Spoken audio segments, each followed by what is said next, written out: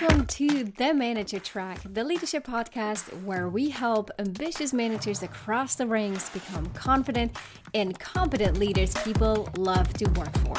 I'm your host, Ramona Shaw. In today's episodes, we're going to talk about how to win in office politics. Now, if you heard my previous episode number 8 on how to be visible in a remote work environment, then this is sort of part 2 on the topic of how to expand your network and leverage your network to your benefit. If you haven't yet listened to episode number 8, then I highly recommend that you go back to episode number 8 after you finish this episode right now. So here is all the good stuff that we're going to talk about. We're going to talk about what office politics really means, what it looks like, why so many people are hesitant about it or struggle with it, how to reframe it to use it to your advantage. We're going to talk about some specific steps and action items that you can do right away to get better at this thing called office politics and take charge of your careers by mastering it. Lastly, we're going to talk about what to do if you have some difficult people in your workplace and how to handle those best. That's what we have in store for today's episodes. And of course, I'm going to give you a downloadable as well. So stick around to find out what that surprise is that I have ready for you. Okay, so let's zoom out. There are 3 pillars of managing. Pillar number 1 is managing yourself. In most things that you do in your job, you have to manage yourself first. Now, the second pillar or circle around that is managing your team. I don't think there's much more to say. You're listening to this podcast because you either want to be a manager or you are managing, so managing your team is a big component. But the third pillar, or that circle around managing yourself and managing your team, is managing your network. And this is what so many people overlook and forget, and especially highly ambitious new managers who are focused on the skills of managing themselves, being high performers, and then managing their team. The thing that they forget most often is that last aspect of managing their network. And I'm saying this because I see this often as a derailer. Now, a derailer is something that you did not anticipate. You have a career plan or a career path, but something is getting in the way and it derails you from the path to achieving your goals. So forgetting about managing your network is a derailer for a lot of new managers. Now let's zoom in a little bit. Let's define what office politics really means. So we refer to office politics as the use of power and social networking within an organization to achieve changes that benefit the organization or the individuals within it. And this is exactly where so many people see this wrong. It is not just about the individuals, it is just as much about the organization. And I'm saying this specifically because if you're looking at office politics as this egocentric, narcissistic, fake, shady, or slimy thing that you have to deal with, then you're a lot more likely to retract, to avoid it, or ignore it completely. In fact, if I look at a number of different research pieces out there on office politics, about 20% of respondents in general, plus minus, depending on what the source is, say that they completely try to ignore office politics. And about 60% say that they play the game reluctantly and do it or get involved only when really necessary. So think about this. When you have this hesitation in being part of something that you consider fake or shady or inauthentic or egocentric or only the braggers are part of it, if that's the thought that you hold about office politics, then no wonder you don't feel good about it and you don't want to participate. Right? Remember this thing. Your thought triggers your feelings and your feelings will trigger your actions. So in order to win in office politics, you have to change your thought, your mindset about what office politics is and what it means and what it does to you, your career, and the organization at large. If you start liking office politics because you think it's interesting, it's fun, it's exciting, it's challenging, and you like it because of that, then your feelings are going to change. And because now you're more excited about it, and you're more open to it, you're more interested about it, you're more likely to engage with it because you're not building up those barriers of like, ugly, don't want to deal with it, I'm just going to ignore it, it is so annoying. That's the mindset. You're not going to get there. And it's going to hold you back. And when I say that again, the derailer means that you're not going to get to your career goals as fast as you could. You're going to slow your progress down. You're likely going to slow down your career growth. And you're not as impactful in the organization as you could be if you were to go full in, play it, and play it your way. And I specifically say play it your way because one of those hesitations that often comes up is, well, this is just so inauthentic and I don't want to be that way. That's just not me. It's not how I want to be seen or behave in the workplace.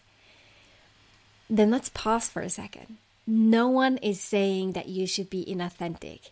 Just because you have the one guy in an organization who's the lobbyist, or the one guy who's the credit taker, or the one guy who is the flatterer, just because you observe them does not mean that you need to be one of them. And that's the only way to play the game of office politics. That is not true. It's a false belief. And if you hold that belief, then I want to encourage you to challenge that belief. Look around. In your network, people that you know of in your field who are inspiring leaders, people that you've worked with in the past, who have done this with grace. There is such a thing as doing office politics with grace. And I want you to do office politics with grace and no other way. And when you do that, then that is an authentic way of showing up. And when you embrace it, and you're the one who's in the driver's seat, you shape your career and you get the things done that you need to get done, and you'll reach your goals and the next level in your career way faster. So I've given you a little bit of a lead in here because when we talk about step number 1 in how to win office politics and do so gracefully, right?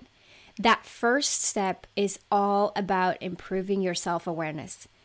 And that means to better understand your own strength and your competencies. So yes, in my work with clients, this is a huge part. Because once you're crystal clear on your strength and your competencies, but also your blind spots, you'll be way more effective. And knowing those and owning them with confidence will make it also a lot easier to talk about them to others. Do not hold back. Do not shy away from it. So that's step number 1.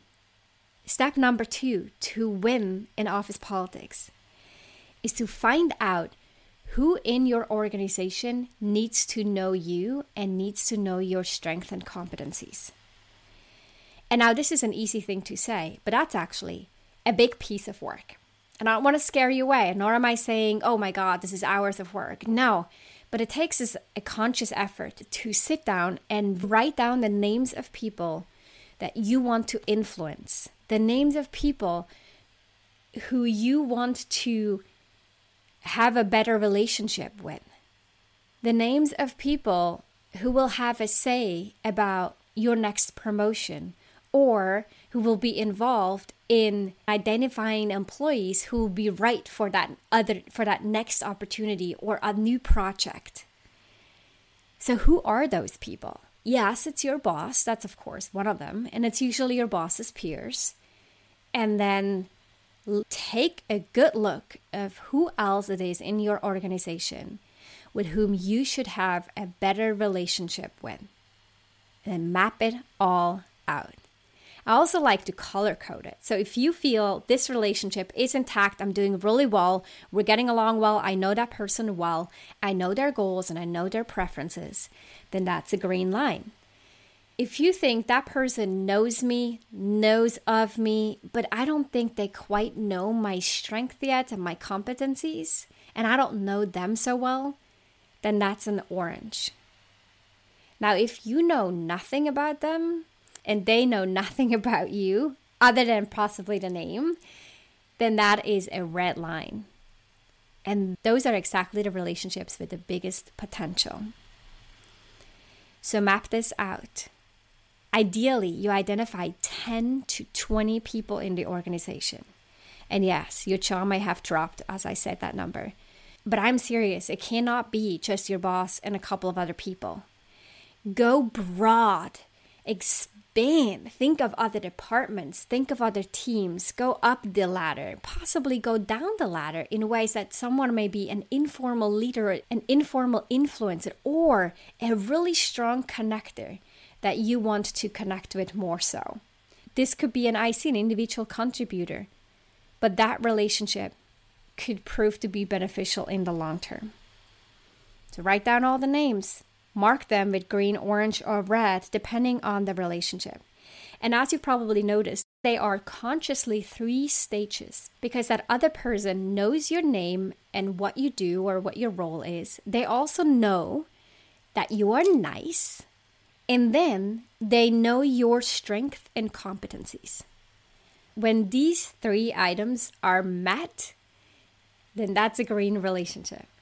Now, if the other person only knows your name and possibly your role, and they know that you're nice, they like you, but they don't know much more about you, then that's the orange line. Now, if they know nothing about you, or they might just know your name and your role or your title, then that is a red line because you're missing the other 2 parts of it. They don't really know you, and they can't really say if they like or dislike you. So I hope you got this. These 3 items define the state of your relationship and will also tell you where to focus on most. So now let's get to the juicy part. This is where I'm going to talk to you about specific action items that you can take to get better at winning the game of office politics. So step number 1, I'm going to recap what we just talked about, because step number 1 is to be strategic. That means you have that map in place and you know exactly who those people are on your map and you know the state of the relationship. Number 2 is that you actually invest in developing and nurturing those relationships. And the most important part about this is to get to know the other person. And so here's a little surprise I have for you. There is a list called a McKay 66. When you visit www.ramonashaw.com/podcast, you will find today's podcast and linked on the podcast page, which you, by the way, will find in the show notes. You'll find the McKay 66 customer profile. Now, the McKay 66 customer profile was created by Harvey McKay, who was a salesman, an author, and an entrepreneur who created a list of 66 questions when he was very young and he was leading the sales team, and he asked all of his salespeople to have all these 66 questions about each and every single customer filled out by the end of the year. Now, those 66 questions are pretty broad. And yes, they go into past career, they go into family, they go even into religion. Why? Because we're all in the business of people. We are talking to people, we're working with people, and people, we got to look at it holistically. We got to really get to know the other person in order to build a deep relationship. Now, bear in mind, you could never use this for any interviews because the questions here would not pass and you'd be exposed to a potential lawsuit. And you should also not use this as an actual interview questionnaire and then interrogate the other person. But this customer profile is a great tool to keep in mind. What are the things I want to find out about this other person? And yes, of course, the people on your list are likely not the customers in the traditional sense, but they're kind of your customers in the way that you need to sell to them. Still, you're constantly selling. You're selling your own strength, your competencies, and you're selling yourself. We do this day in and day out.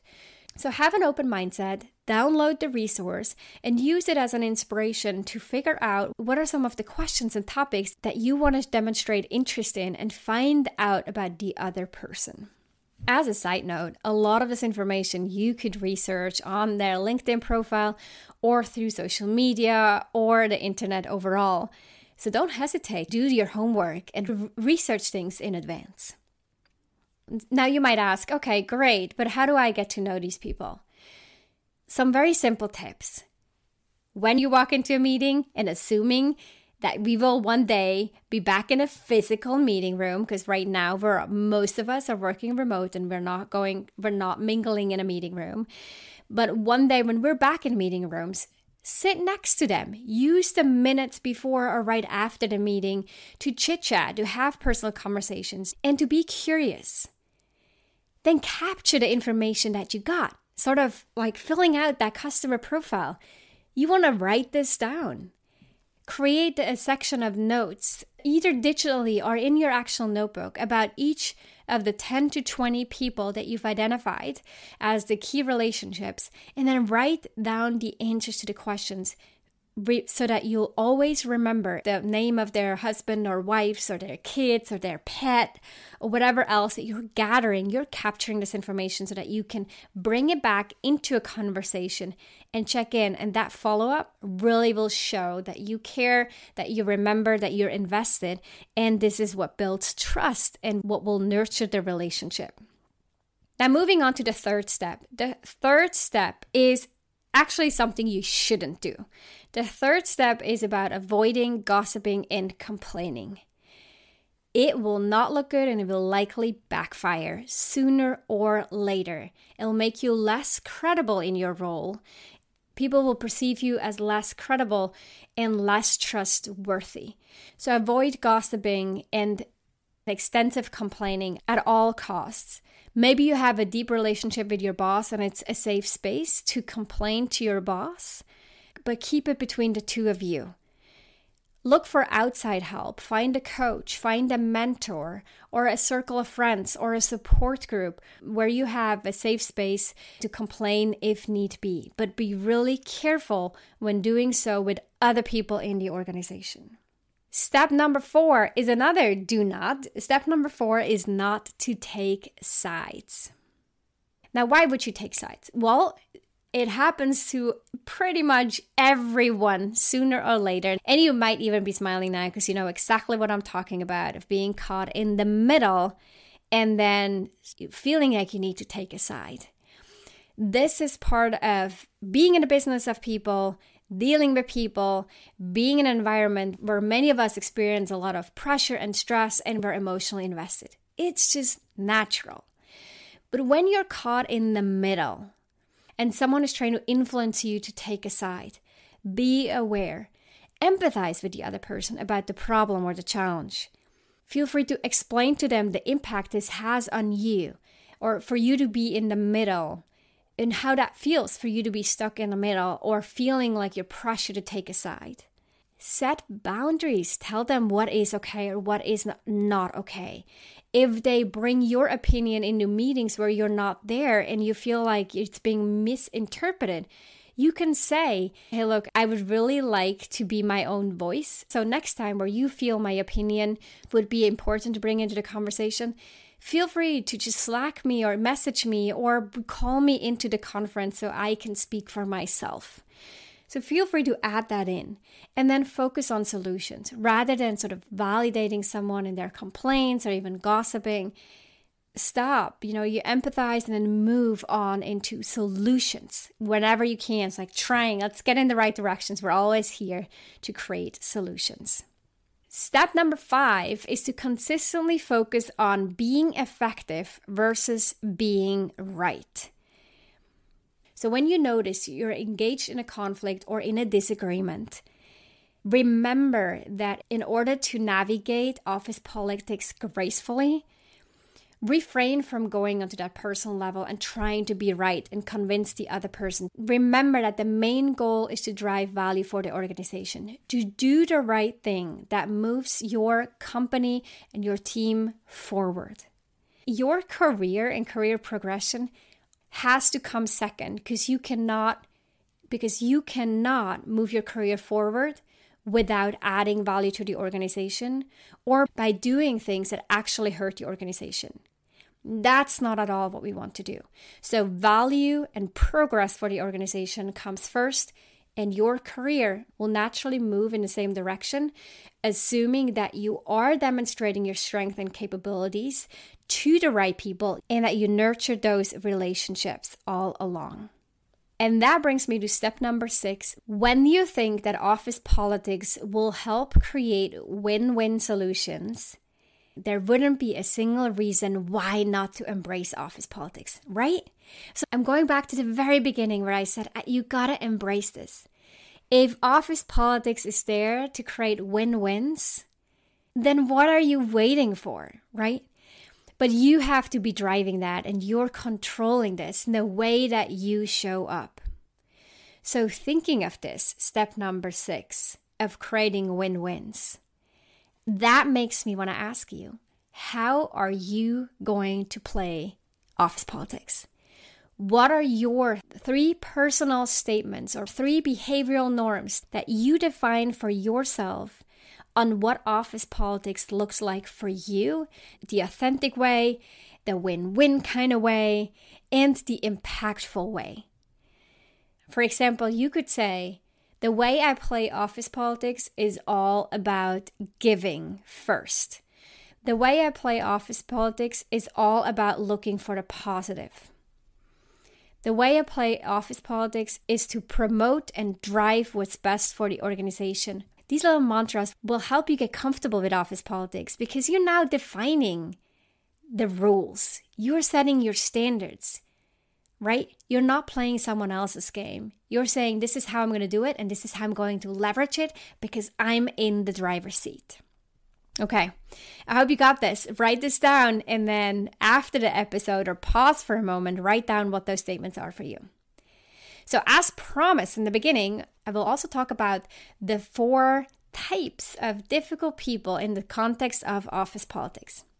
So when I look at my own experience with office politics and with the many, many conversations that I have with my coaching clients and the members of the leadership circle, then in most cases, conversations about negative office politics boil down to one of these 4 types of people who make it really hard.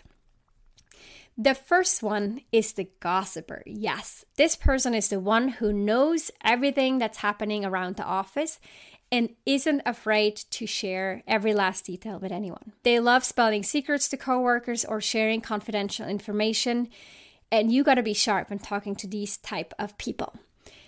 Make sure that your conversations include only things that you're comfortable sharing with everyone. If whatever you're sharing would be blasted on social media, you would be okay with, then you're okay with the gossiper. This is also the person that you want to be aware of. They gossip to you. How are you going to respond? And think about this in advance, right? You might have already done this. And I bet we've all been in the situations where we've been on the sort of the receiving end of someone else dropping gossip. When am I going to stop? What am I going to say so I'm not participating in gossip? You will not do yourself any favor in your leadership career or career overall if you participate in gossip in a workplace. It is not going to help. There's no win in this. So what will you say to stop that other person? Think about it in advance before it happens. Or think about it now so that next time it happens, you already have the answer there.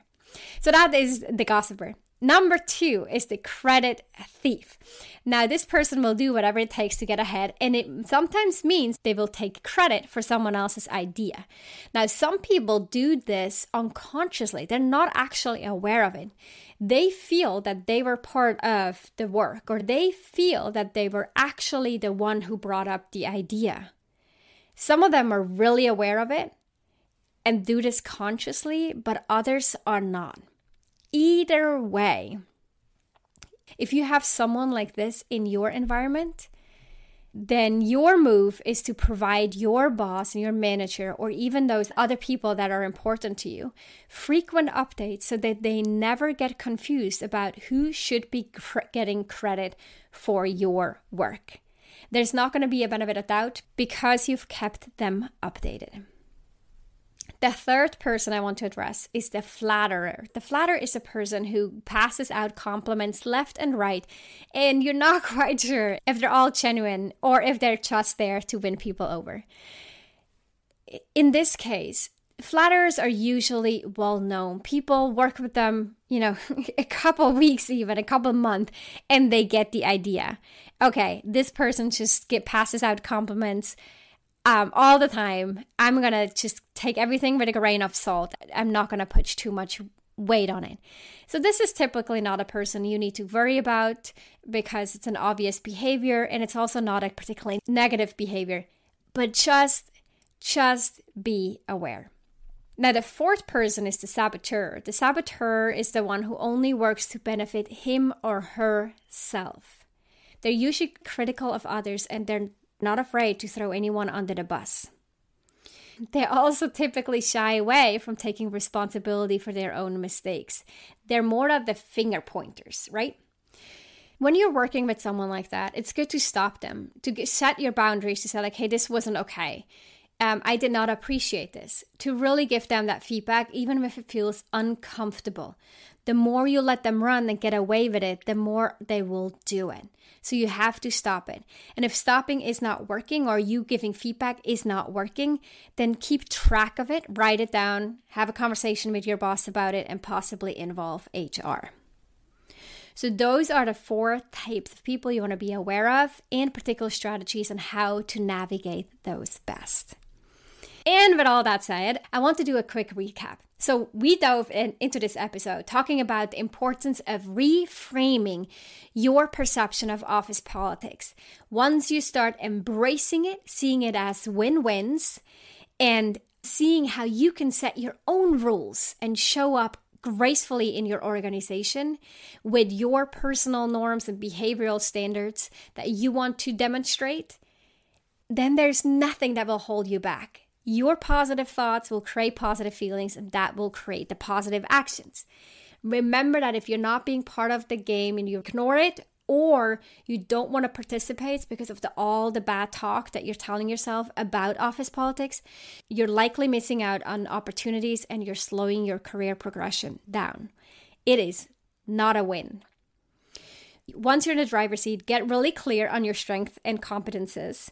And if you're not sure about this and you don't feel confident about it, then I highly encourage you to do some work on this, be this with a coach or otherwise. Then once you have this understanding, then map out those different relationships, assess where you need to invest more, get to know the people, invest in, nurture those relationships. I typically say, give before you ask in return, right? 3 gifts before asking for anything back.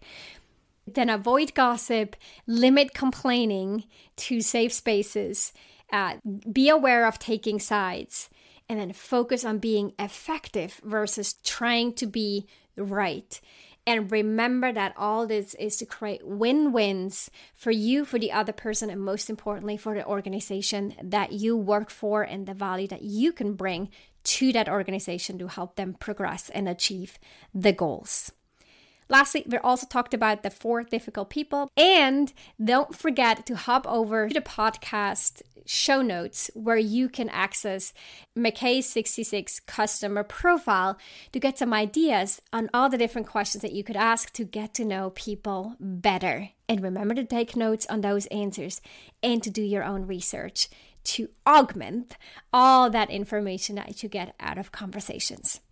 And that concludes the episodes on office politics. I hope that you feel inspired to challenge your own thoughts about it, to embrace it, to run with it, to take that driver's seat so that you can shape your career and get the things that you want and to go further, faster. I'm signing off and I'll talk to you next week. If you love this show, then you love even more my free training for new managers. If you haven't watched this training yet, then I'll strongly encourage you to sign up at ramonashaw.com/masterclass.